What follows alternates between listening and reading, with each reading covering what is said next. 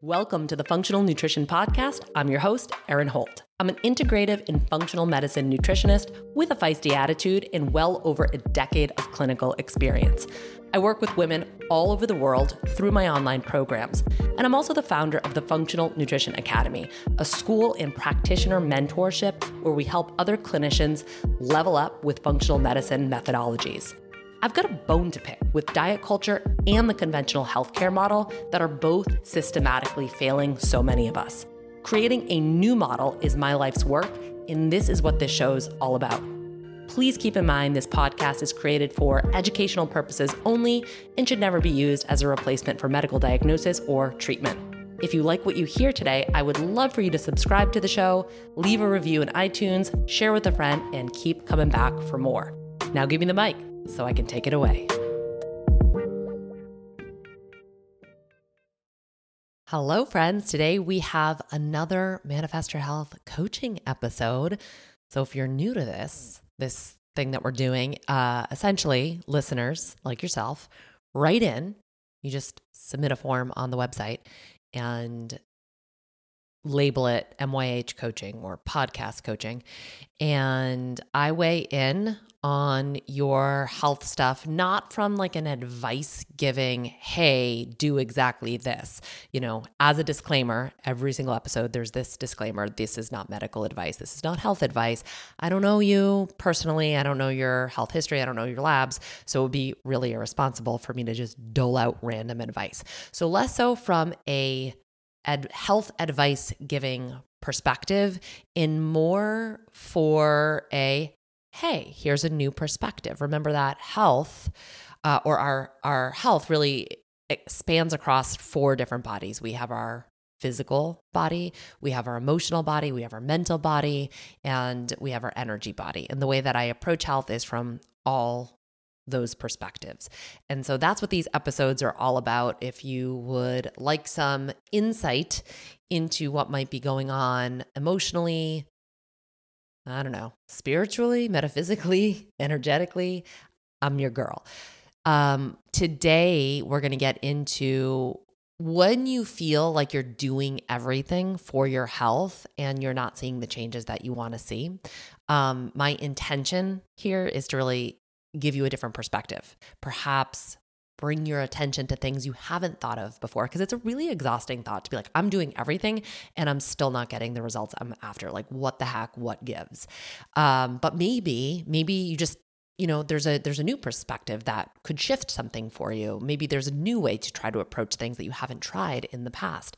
And that's why when you write in, you're kind of giving me permission for some gentle pattern interrupts, some really gentle call outs like, hey, have you thought about this? Or, hey, what about this? It's really the coaching part of what I do. I love me some coaching. I've invested in quite a few of them.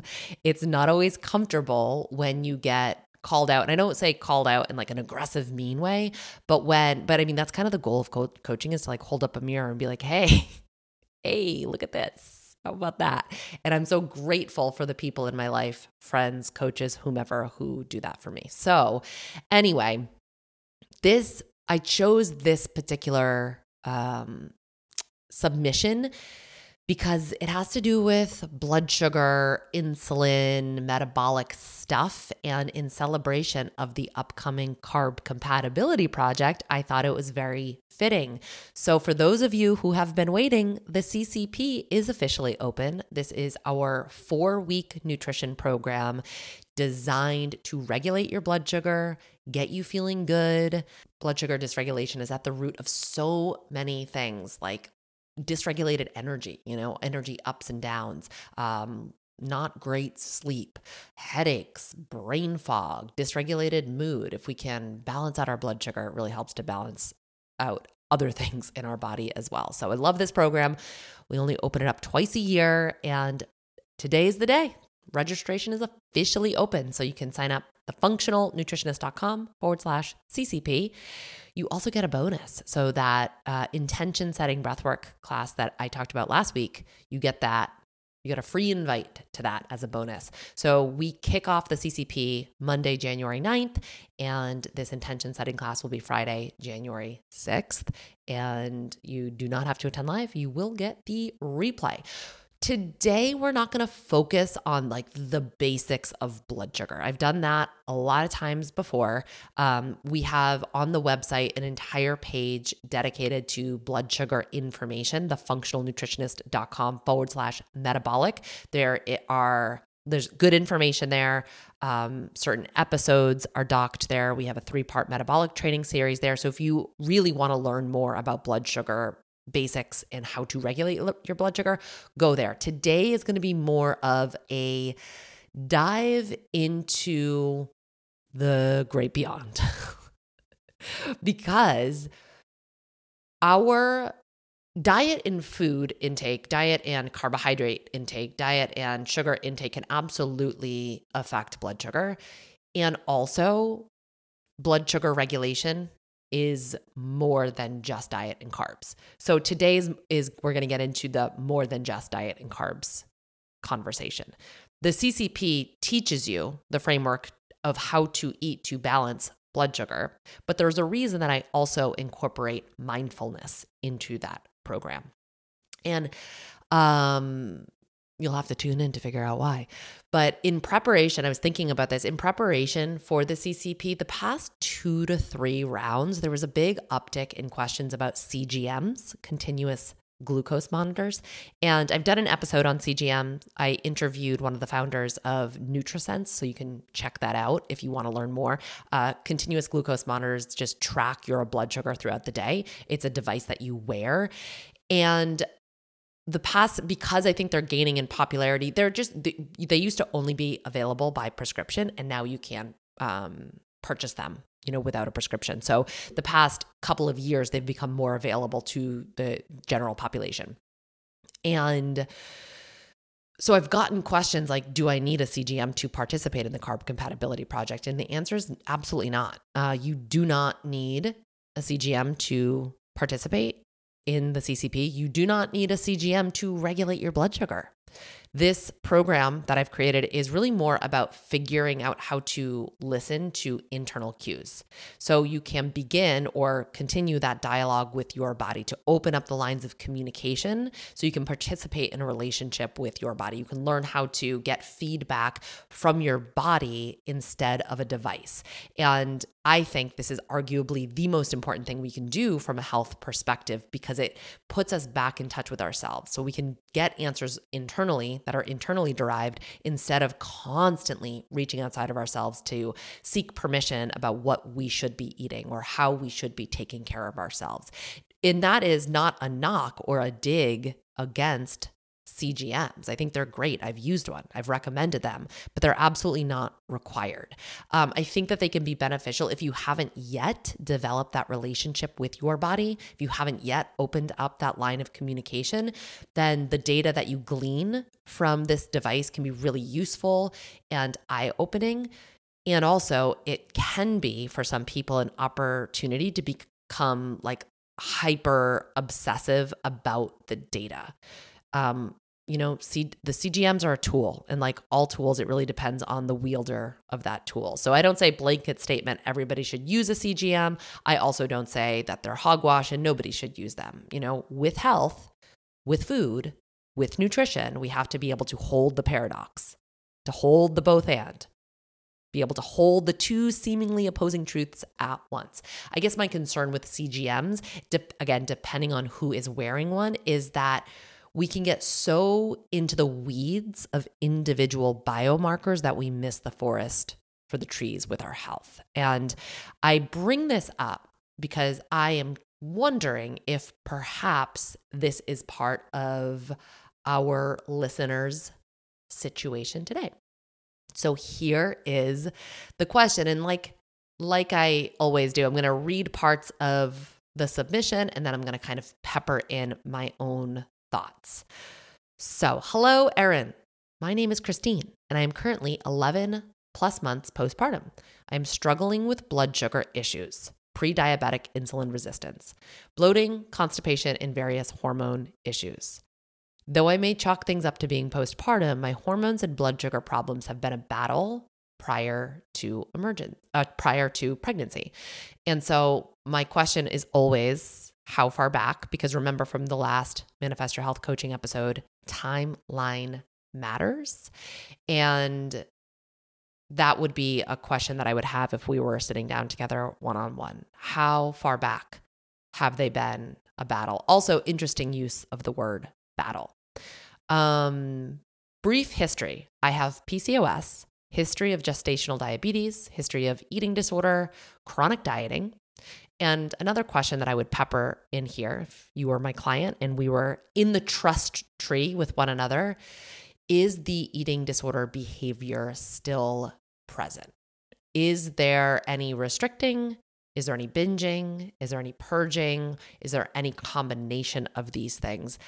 Because all of those can really destabilize blood sugar. So I would want to make sure that we're not overlooking something very basic as one of the causes of the metabolic and hormone balance.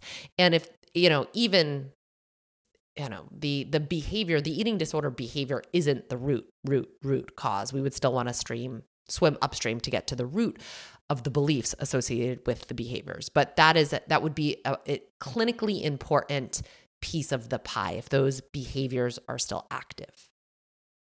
She goes on to say she has major health anxiety and OCD. So I have found, and I know a lot of people listening would identify as having major health anxiety. I affectionately refer to it as health anxiety. And I get it. Trust me, I do.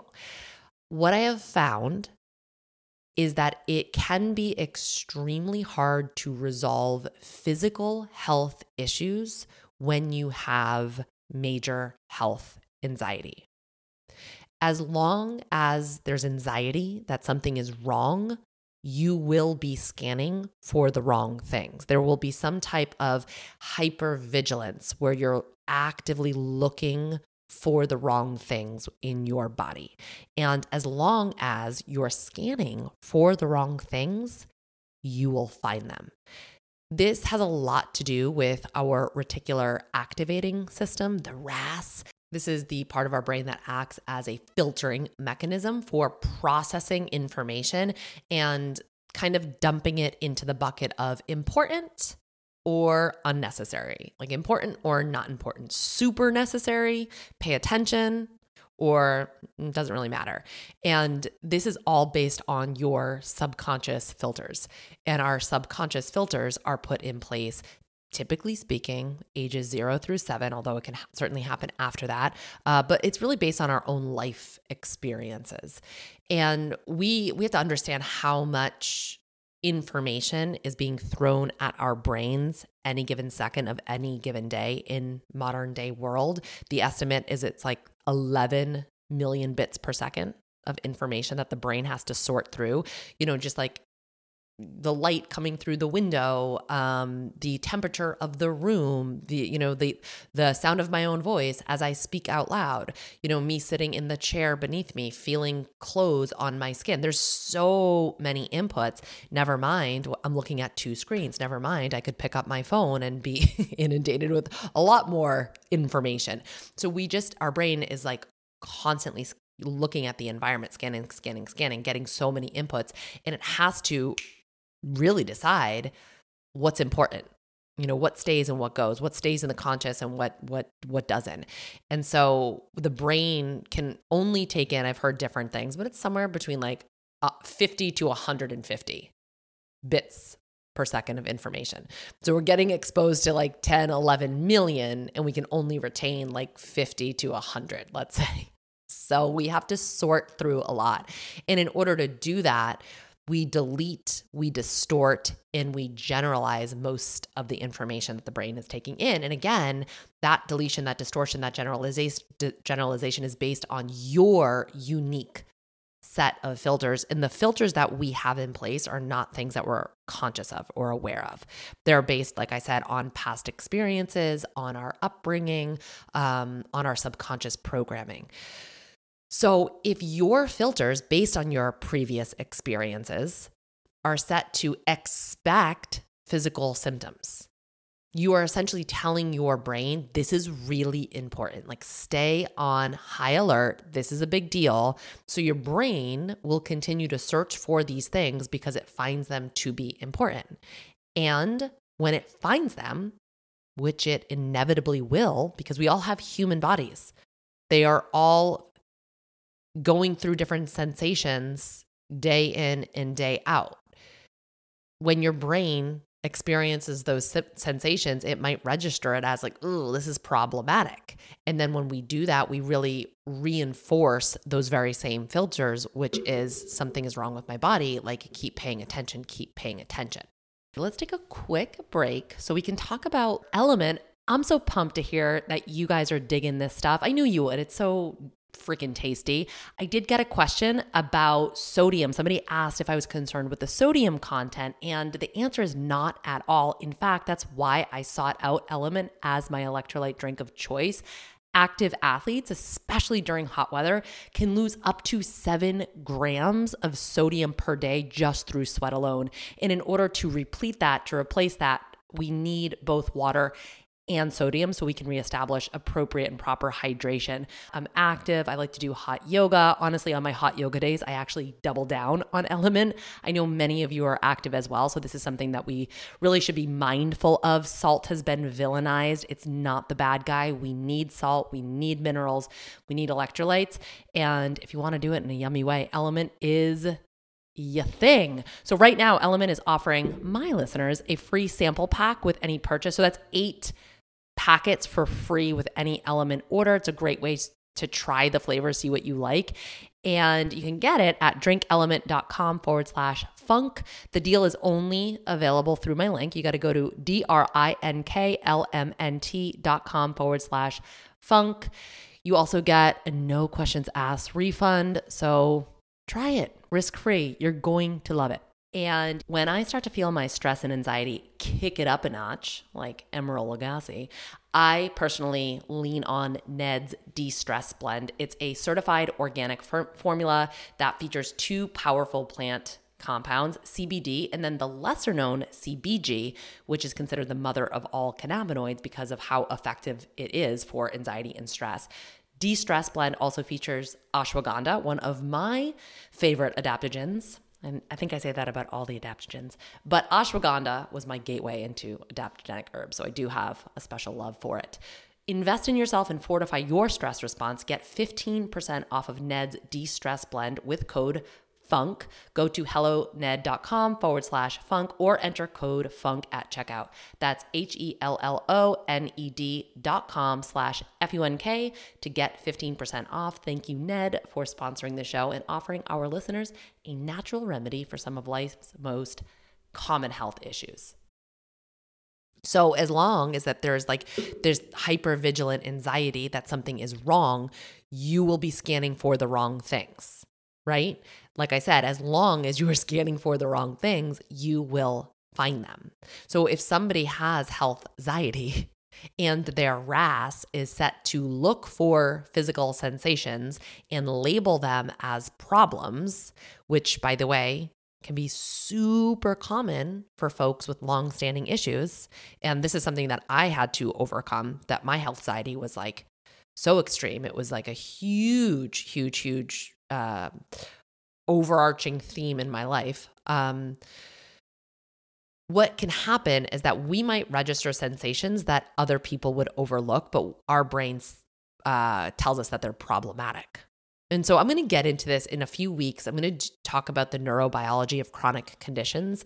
I just wanted to pre-frame that here because I think it's really relevant to today's conversation, but I will get more into the nitty-gritty of this in a few weeks. And if you relate to this, the Body Intentions Breakthrough is quite literally the step-by-step process of how I got myself out of that cycle. So I would highly, strongly recommend purchasing that course.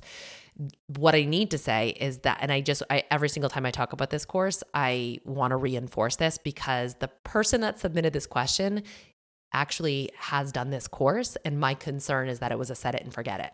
She did it once. She wrote an amazing testimonial, like, this is life-changing.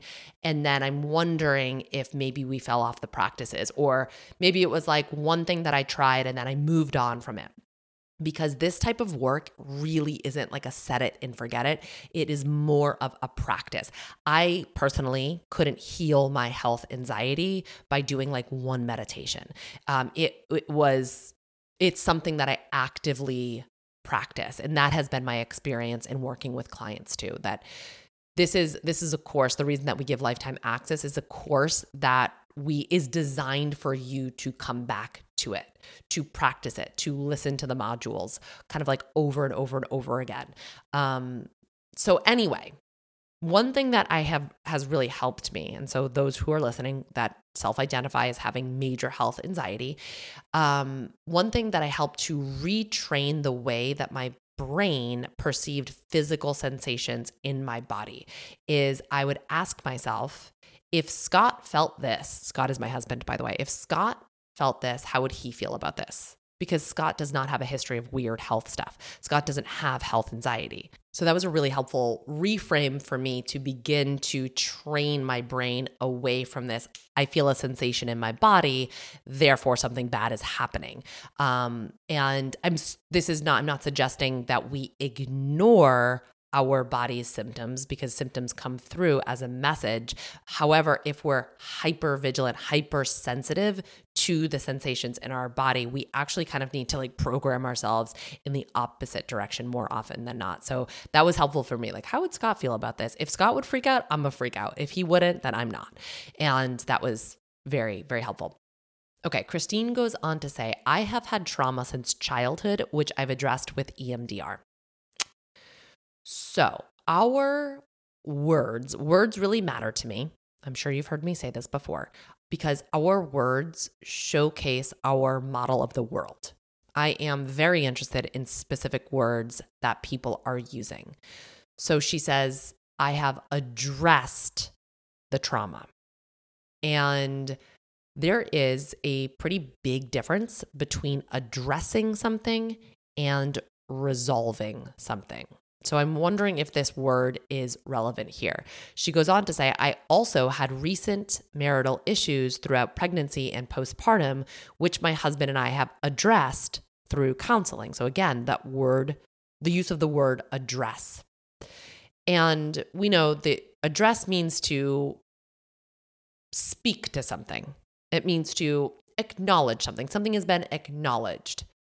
It's to think about something and begin to deal with something. However, resolve is to actually find a solution to something. I think because we are becoming more collectively trauma aware, meaning that we're beginning to understand that trauma, big T or little t, really impacts us and can really impact our health. It's almost like we have this check the box type mentality where it's like, oh yeah, the trauma, I'm going to do the EMDR check and we move on and we move on. But it's so important. And, I'm definitely punching a little bit above my weight with this conversation, and having a trauma-informed therapist, mental health professional talk about this would be really helpful. I actually have a few in the queue for upcoming podcast early next year. And so somebody could speak to this a lot better than I could, but I'm just going to do my best here. If the trauma isn't resolved, the problems can perpetuate. So it's not just like a check the box type of thing. We really have to process and move through and resolve these issues from within. And I don't say that to discourage. In fact, just the opposite. I'm going to share this quote from Gabor Mate's latest book. Seeing trauma as an internal dynamic grants us much needed agency. If we treat trauma as an external event, something that happens to or around us, then it becomes a piece of our history we can never dislodge. If, on the other hand, trauma is what took place inside us as a result of what happened, in the sense of wounding or disconnection, then healing and reconnection becomes tangible possibilities. And I love that. And I think it's so beautiful. We have the ability to process this and to move on from this. Trauma isn't like a lifelong sentence, but I think we need to just make sure that we're actually processing it and moving through it versus just acknowledging it, versus just giving it a head nod, just saying, oh yeah, that trauma. We're actually doing the appropriate practices and working with the appropriate professionals to help move that through. So my question for Christine would be, do you feel that it's been resolved, or do you feel like it's been addressed? Was that use of the word, does it still feel accurate after hearing all of this? If you're like, no, like I should have said resolve, like I feel like I've really moved through that, wonderful. But that's just something that kind of perked my eyes up when I was reading. Okay, so Christine goes on to say, things I have done in the past: low carb, keto, worked with dietitians, spent thousands of dollars on various tests, GI map, Dutch, HTMA, anything a functional practitioner can order, functional MD, EMDR, breathwork, meditation, etc. I even used a CGM to monitor my blood sugar to see all my reactions to food. I am a full-time physical therapist, not sedentary, and on top of that, I still make time to strength train after work. I'm exhausted most days, and I try to listen to my body. So before we go on, is there a conflict here? Because I'm going to read this again. I still make time to strength train after work, and this is after a full day of work in a not sedentary job. I'm exhausted most days. I try to listen to my body. It's kind of like one of these things is not like the other. One of these things just doesn't belong. And so the question is, are we pushing the body past its capacity at this present moment? If the answer to that is yes, if you get real honest with yourself and you're like, yeah, I kind of am. I'm exhausted and I try to listen to my body. I'm exhausted, and I'm still pushing myself to strength train after a long day of work, right? If that's happening, just understand that symptom resolution might be hard to come by, right? It might be hard to come by if we're pushing our body past its capacity, because we're asking the body to do a lot. We're asking the body to heal while we're pushing it past its capacity. That actually just might be too much of an ask for the old body. Okay. Final part. I value self-care and sleep. I value my time being a new mom. I eat healthy, and everyone I know tells me I'm a health nut. I just want to achieve better health so I can be present for my family and, of course, myself. I need help and advice on my next approach because I am doing everything I can think of. My A1C is 5.7, pre-diabetic, despite low carb and non-sedentary lifestyle. Where do I begin? Got a lot to unpack in that last paragraph. But the first thing that I notice here, in fact, when I first read this, the very first thing that I noticed about this entire submission is the last line. Where do I begin? Christine, you've done everything from continuous glucose tracking to functional labs to EMDR. I would argue that you're doing more than most. And again, words matter. And I always am trying to hear. It's almost like listening between the lines, like the specific words and the specific phrasing that you're using, it matters. Your words are a reflection of the way that you see the world, right? Our words give us insight into the lens in which we see the world around us. They're clues into our own beliefs. So after this long submission, it's not overly long. I don't mean that as a dig. After this submission where she talks about all of these things that she's done, and then the question is, where do I begin? What I'm hearing is I'm doing everything and it's still not enough. I'm doing everything that I can possibly do. I'm doing everything in my power. I'm doing everything that I know to do, and it still isn't enough. And I would ask, where else is that a pattern in your life outside of your health? Is this a pattern, or is this a belief? Does this show up anywhere else? And if so, how far back does that belief go? Because if you're doing your best and your best isn't good enough, where does that leave you? Like what does that lead you to believe about yourself? What does that lead you to believe about the world? And so I would love to just pause for a moment because I know that I'm talking right now and this is about Christine, but a lot of us carry similar stuff. And so I would love for everybody to just pause for a minute. And if it feels good, you can put your hand on your heart. I like a real firm touch. I'm not a fan of like light touch. Like, please, no, thank you. But if I love to put my palm like right on my sternum and like kind of press in. And if we can just feel that for a minute and say, I forgive myself for believing that my best isn't good enough. Take a big deep breath in. Just because I need to do that after that statement, you can let it out. You can even say, I forgive myself for judging myself for believing that my best isn't good enough.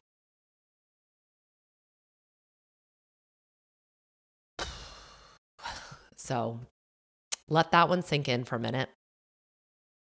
There's another thing that I picked up. Christine says, I just want to achieve better health. So there's that achievement piece coming into play. I want to achieve better health so I can be present for my family and, of course, myself. So it sounds like to me, the act of pursuing achievement, the act of pursuing better health is actually what's keeping her from being present. And I wonder what would happen if she took a break from the act of pursuing. And I'm not suggesting that she takes a break from valuing health. We can still value health and not make it our life story to be pursuing said health. I wonder what would happen if she took a break from the act of pursuing better health and instead practiced being present in each moment that she's in. And just taking a moment, even if it's at like, I'm going to pause here for a second. I see myself go into the health anxiety spiral where I'm focused on the act of pursuing. And instead, I'm going to hand to heart, just take a beat, recognize I'm doing this, and I forgive myself for believing that my best isn't good enough. Or I am present in this moment.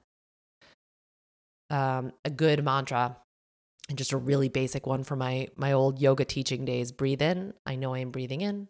Breathe out, I know I am breathing out. And that just whoosh, can pull you right back to the present moment.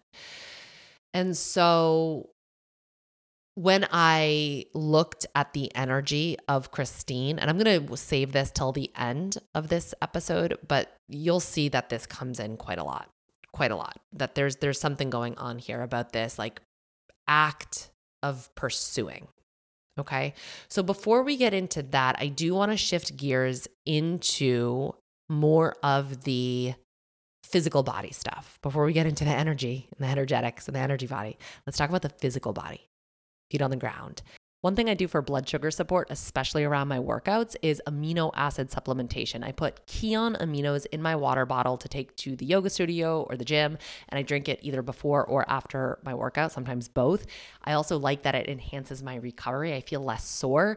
Leucine-enriched amino acids help to reduce soreness and aid in muscle repair, and Kion aminos contains 40% leucine plus all 9 essential amino acids. So that's kind of why it's a really good fundamental support for fitness. It's backed by over 20 years of clinical research, highest quality ingredients. There's no fillers, there's no junk. It undergoes rigorous quality testing and tastes really good. Save 20% on monthly deliveries and 10% on one-time purchases if you go to getkion.com/funk. That's GETKION.com/FUNK to get my fundamental supplement for fitness, Kion Aminos. And let's talk about low sugar nutrition. I'm always looking for kind of quick and dirty ways to pack in extra nutrition, polyphenols, antioxidants, fibers for my gut, and even herbs for my stress response. Like the more adaptogens, the better, which is why I use Organifi powders every day, several times a day.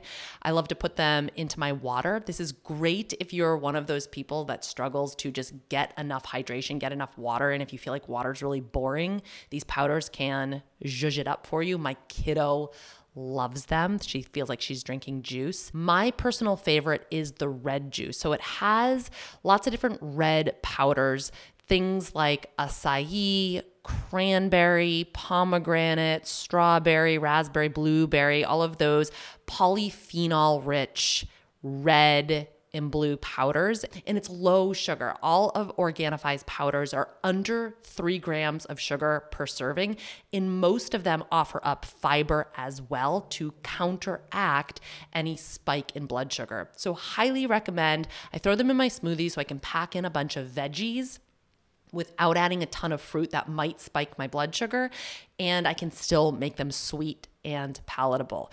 Go to Organifi's website, Organifi.com. You can click the link in the show notes. Be sure to use the code FUNK. It will save you 20% off of every single order you ever place. You get a good deal, and you get to support all the good things in your body too. Blood sugar, as I said, is more than just diet and carbs. Gosh, wouldn't it be so easy if it was? It's really important. I wouldn't have developed the Carb Compatibility Project if I didn't believe fundamentally that it was really important. This is why hundreds of people have gone through this program and felt way better. This stuff works. But if you're doing that and there's still wonkiness with blood sugar, with insulin signaling, we want to figure out, could other things be contributing?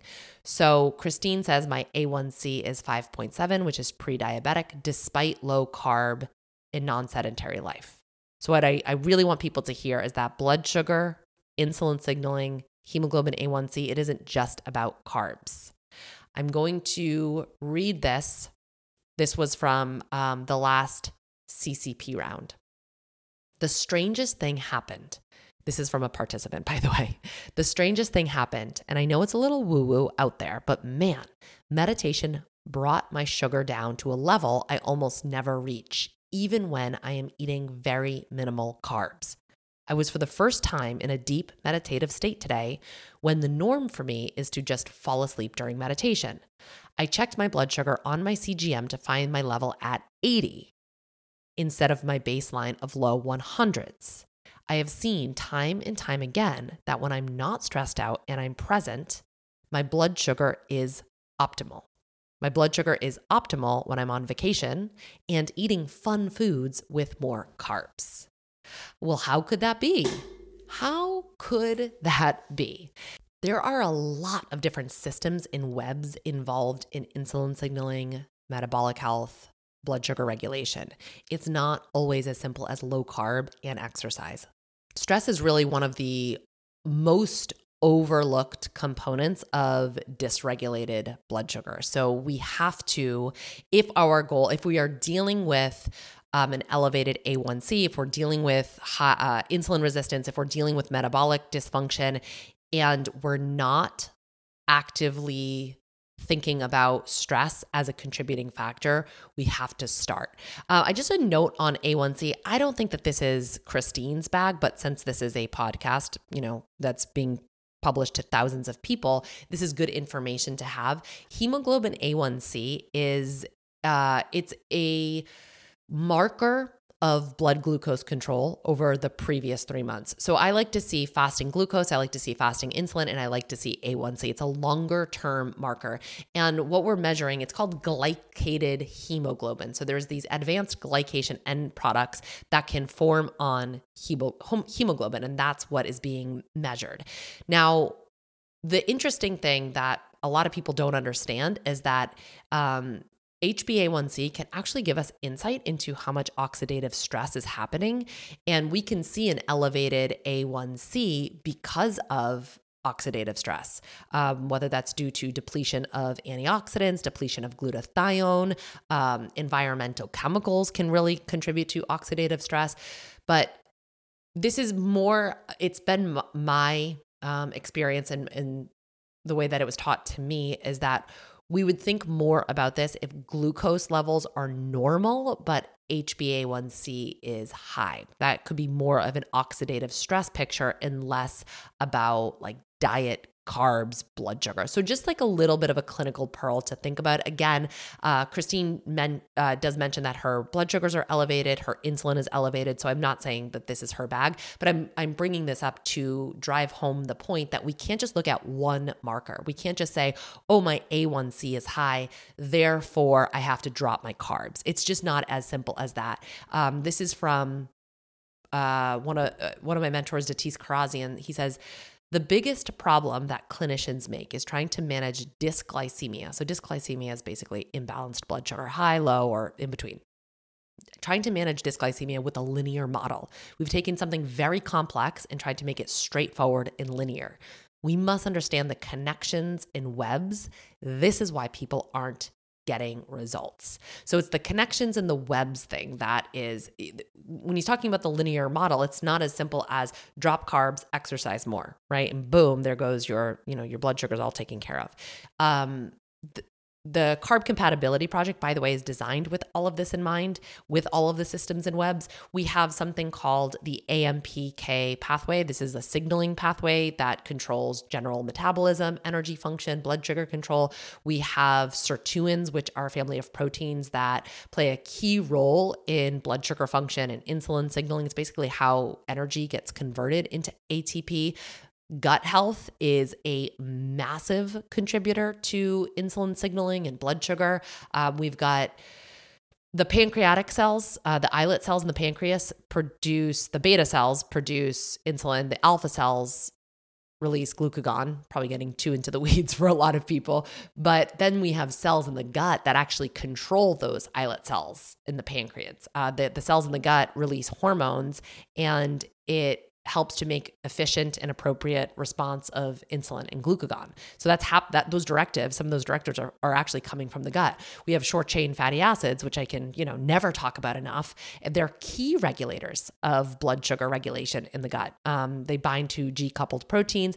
The good bacteria in our guts produce short chain fatty acids. So keeping those good gut bacteria healthy, happy, and fed, really big deal. And that's why the food plan in the Carb Compatibility Project is designed to kick these things on. Sometimes low carb diets are overly restrictive of the fibers and the polyphenols that actually directly feed the beneficial bacteria that then go on to produce the short chain fatty acids. So it's important that we're supporting the gut through our diet versus just saying, I have to use my diet to restrict carbs. You know what I'm saying? It's like there's so much more to it than just how many grams of carbs am I eating. I mentioned the chronic stress response, huge, huge, huge. Sleep, don't sleep on sleep. Sleep is hugely important.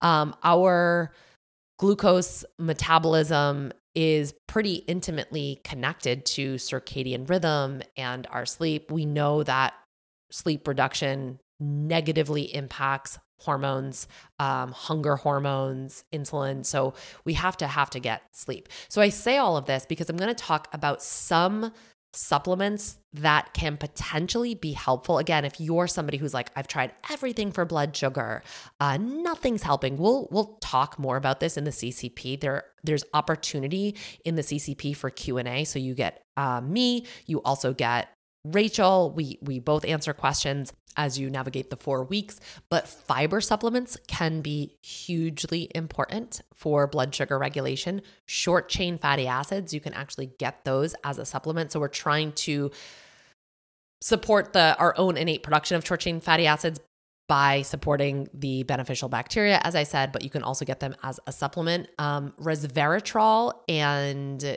turmeric have modulatory effects on the impact or on the webs and the pathways. And they're both sirtuin and AMPK activators. So both of those supplements can be helpful. They're not always discussed when we talk about blood sugar. So I wanted to bring them up in this conversation. However, you can't manage blood sugar imbalance with with just supplements. Like it's not a supplement game. These can be helpful. And I would ask if you're working with a practitioner or provider, ask about them. These can be helpful on top of diet and lifestyle recommendations, not in place of. It's a guaranteed failure if you're only using supplements. But those are things that if you haven't yet considered or haven't yet tried, you absolutely could consider and try. So now let's shift gears over into the energy read on Christine's body, her health situation. And again, when you submit your questions for these coaching calls, you're giving permission for me to go rooting around in your energy field. So Christine, I always like to give a frame of reference. Today is December 14th. That I'm recording this. I looked at your energy yesterday and today. So that's like December 13th, December 14th. I don't know why I always feel the need to say that, but I do. So the first picture that I see, it's like, it's a big ladder. It's a big, big, big, long ladder. And you're at the bottom of it and you're looking up and you're like a big exasperated sigh because you know how far you have to go. Like, how long the ladder is. There's no question about whether or not you're going to climb the ladder. You're just like, all right, here we go. And it's very much like Jack and the Beanstalk vibes. Remember, like back in the day, I forget the one that we used to rent it. It was a VHS. We used to rent it from the local library and watch it in a VCR. But it was this old Jack and the Beanstalk video. Anyway, it's like going all the way up into the clouds. Like that's how long the ladder is. And you're going and you're going and you're going. And the more that you climb the ladder, the taller it gets. So the big take home message here is like, there's actually no end point. There's actually no destination. It's just like the picture is actually just climbing the ladder, not climbing the ladder in order to get somewhere. So the question that I asked seeing this picture is, how do we help Christine get off the ladder? Because it seems exhausting. Like this is like a very big exhaustion picture, but Christine's doing it. She's doing it and doing it and doing it well. She's climbing it. She's going for it, but it's also almost like a picture of like, there's no other way. She doesn't see an alternative path. It's like, this is what I have to do. And so how do we help Christine get off the ladder? Because gosh, I want to help her get off that ladder. It looks tiring. The scene in Christmas Vacation? Obviously we're doing all Christmas movies all the time in my house right now, where Clark goes and he puts the ladder up to string the lights and like the ladder comes crashing down. That's not it. I immediately got a big, like, this isn't it. It's almost like, sorry, I keep hitting my mic and it's annoying for you guys because you can hear it, I'm sure, the reverb. Anyway, but I talk with my hands and so it's hard. Sometimes I get going real fast, real hyped up, and I smash my mic. It's almost like I get this sense that there's a little bit like, because you get so exhausted with the climb, sometimes you kind of move into like, fuck it, like kind of like fuck it energy. Right? Like, I'm just not doing this anymore.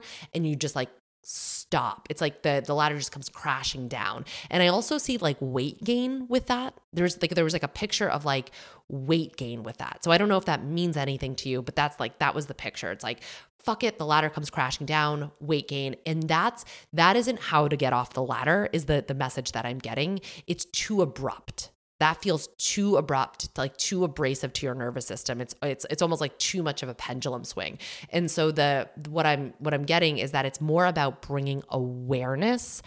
So I see you on the ladder and you're like recognizing that, oh, I'm on the ladder. And then I actually see you taking deep breaths and then taking a few steps down, not all the way down to the ground, just like, oh, wait a second, I'm on the ladder again. You take a few deep breaths in and then take a few steps down.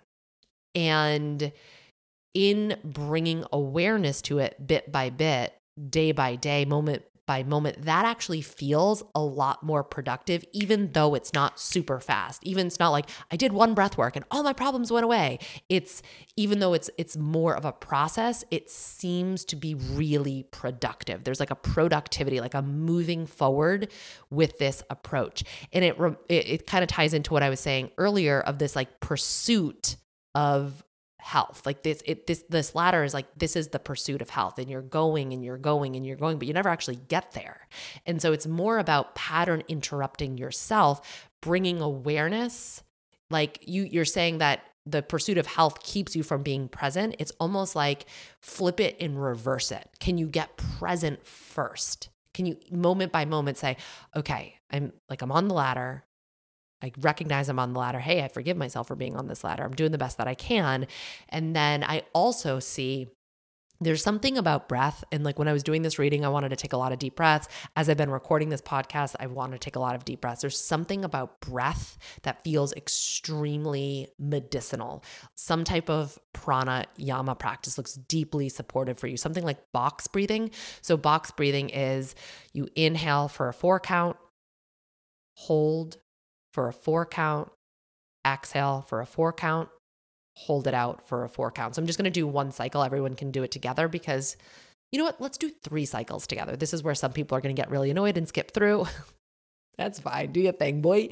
And then this other people are going to get some real good medicine right now. So let's inhale for 1, 2, 3, 4, hold 2, 3, 4, exhale 2, 3, 4, hold it out 2, 3, 4. Inhale 2, 3, 4, hold it in 2, 3, 4. Breathe it out 2, 3, 4. Hold it out 2, 3, 4. Last round. Inhale 2, 3, 4, and you're holding 2, 3, 4. Breathe it out 2, 3, 4. Hold it out 2, 3, 4. So if you can do that, anybody listening, a few times throughout the day, just kind of as like, where am I? Am I on the ladder? Oh shit, I'm climbing again. Pause, box breathing. I also see some type of like pelvic floor diaphragmatic breathing. You're a PT. I don't need to explain that to you. You should have that on lock, but that feels really therapeutic. And then as I'm looking at this picture, I'm like, is there anything else that she needs to know? And I got a voice. This doesn't always happen. Sometimes it does. And it just says, you're not alone. And it was very like white light, feminine energy. And there's a picture of like a forgiveness and a letting go. So I don't know if that feminine energy is like something that if that's what you have to forgive and let go. I get the sense that this is like something sweeping in as a helper for you. And as like a reminder that like you actually don't have to do this alone. You're not alone. There are, whether they're concrete physical people in your life or powers that be or helpers and guides, like you're not in this by yourself. And so another mantra that came up is I forgive myself for believing that I have to do it alone, that I have to do it all myself. And so there's like this, I feel like there's this like forgiveness of circumstances that led you up to that belief. And there is this opening up of guidance or opening up to receive guidance. So sitting in meditation, because I'm very much so like somebody who's like, I got to do it all myself. It's me. And so the act of opening up to support and guidance is something that I'm continuously working on. And so one way I practice this is in meditation, just saying, I'm open to support. I would like some help, please. It's real basic stuff. But that seems to be a good starting point. I also want to bring up the A1C. So the A1C is at a 5.7, which is right on the edge of control. This is like right on the cusp of, your blood sugar's fine to your pre-diabetic, 5.7. And that feels really stressful. Like there's no wiggle room. There's no room for error. There's no margin for error. And it's like this energy of like, I have to keep things in control or all hell will break loose. It feels very restrictive, very constricting in my body. And so a question that I have for Christine is, where else in your life do you feel like you're right on the edge of control? And what is your relationship to control? I looked at the energy of this and I saw just one real brief image, and it was you sitting down. I don't know what you look like, but it was, the energy of you sitting down, and there was this lock in key, almost like a music box, like with a lock, like an old-timey, old-fashioned lock and key right in your solar plexus.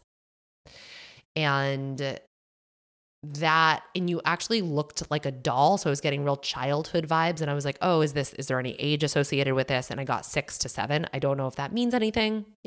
I just like to share that information as it comes up. So I get the sense that something got locked up. Something got locked in there, whether it was a belief or an experience. Or there's this, I have to lock this away. I have to put this away.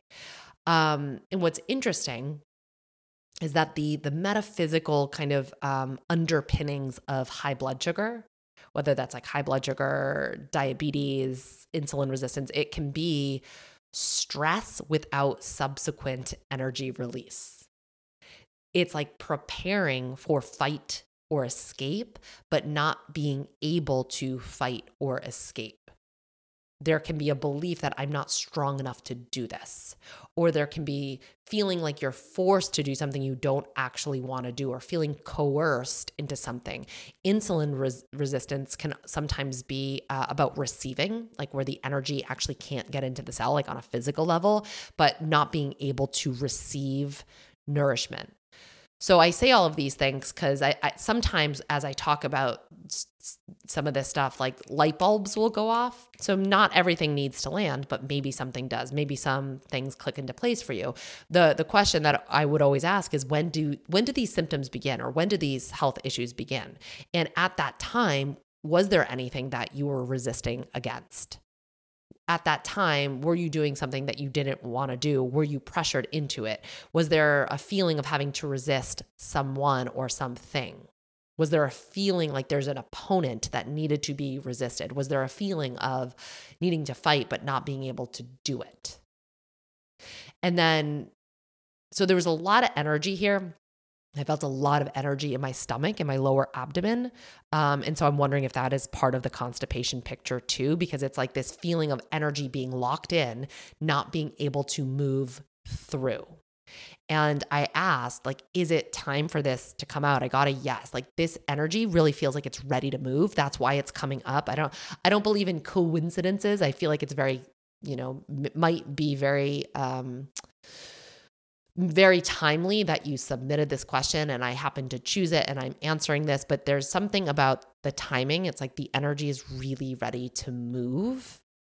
And because this is the solar plexus center, I'm going to refer you to I know you're a podcast listener, so you've probably already listened to this one, but go back and re-listen just through a new lens. Episode 118, I talked about intuition, energy medicine, and personal power, but I really talk about the third chakra, the solar plexus energy center, and different ways to balance that energy center and move energy through it. So that could provide some helpful insight. This energy center is all about power, autonomy, responsibility, self-esteem, confidence. It's how we show up and interact with the world. It also, from a physical level, governs our metabolism.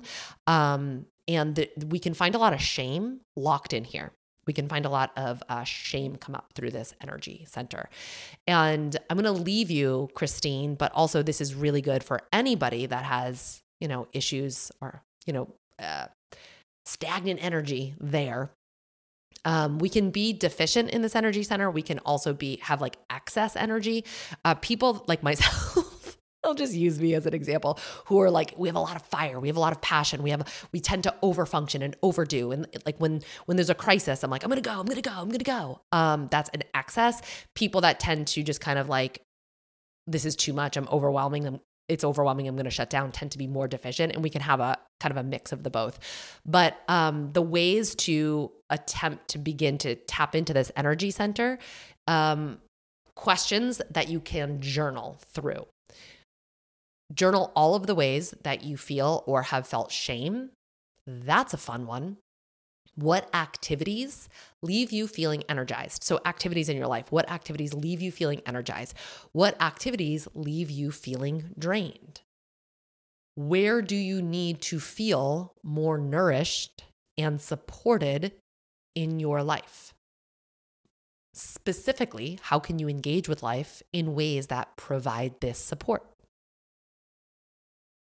Where did you or do you not feel seen? So this can be previous stuff. This can be current time. This could be, that 6 or 7-year-old self, or this could be current time. Where did you or do you feel diminished?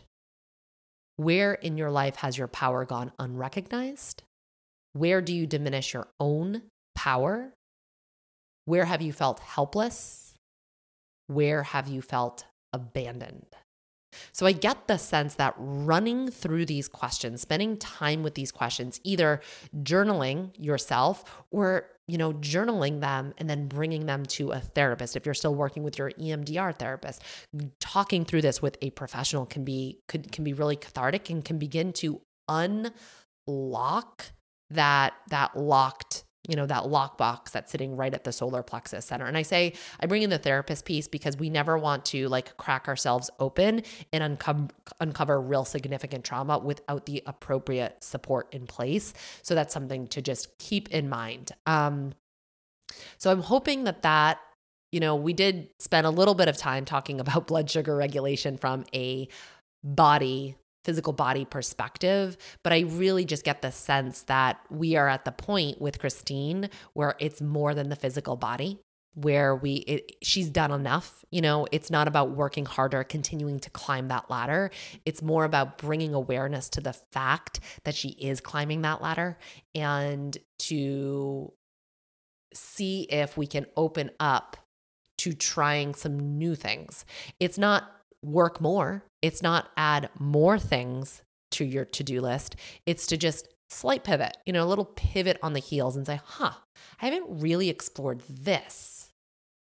Get curious about that. So those would be that's what came up for me after reading through Christine's thing. Again, with the Carb Compatibility Project, we do tend to focus more on the physical body, in the food specifics, but there are also mindfulness practices because, hey, this stuff is important. And then, of course, like I said, we have both Rachel and myself answering your questions. It's a nice balance between the two. Rachel loves a good physical body question, like grams of carbs, and I love a good metaphysical question. What's the meaning of life? So you get it. We're hitting you from both angles. Anyway, would love to see you all there. You can sign up today and we get started in January. So as always, I hope this podcast did something helpful for you. Don't hesitate to share with a friend and keep coming back for more. Check you next week.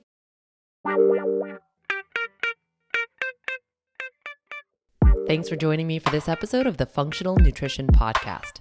If you got something from today's show, don't forget to subscribe, leave a review, share with a friend, and keep coming back for more. Take care of you.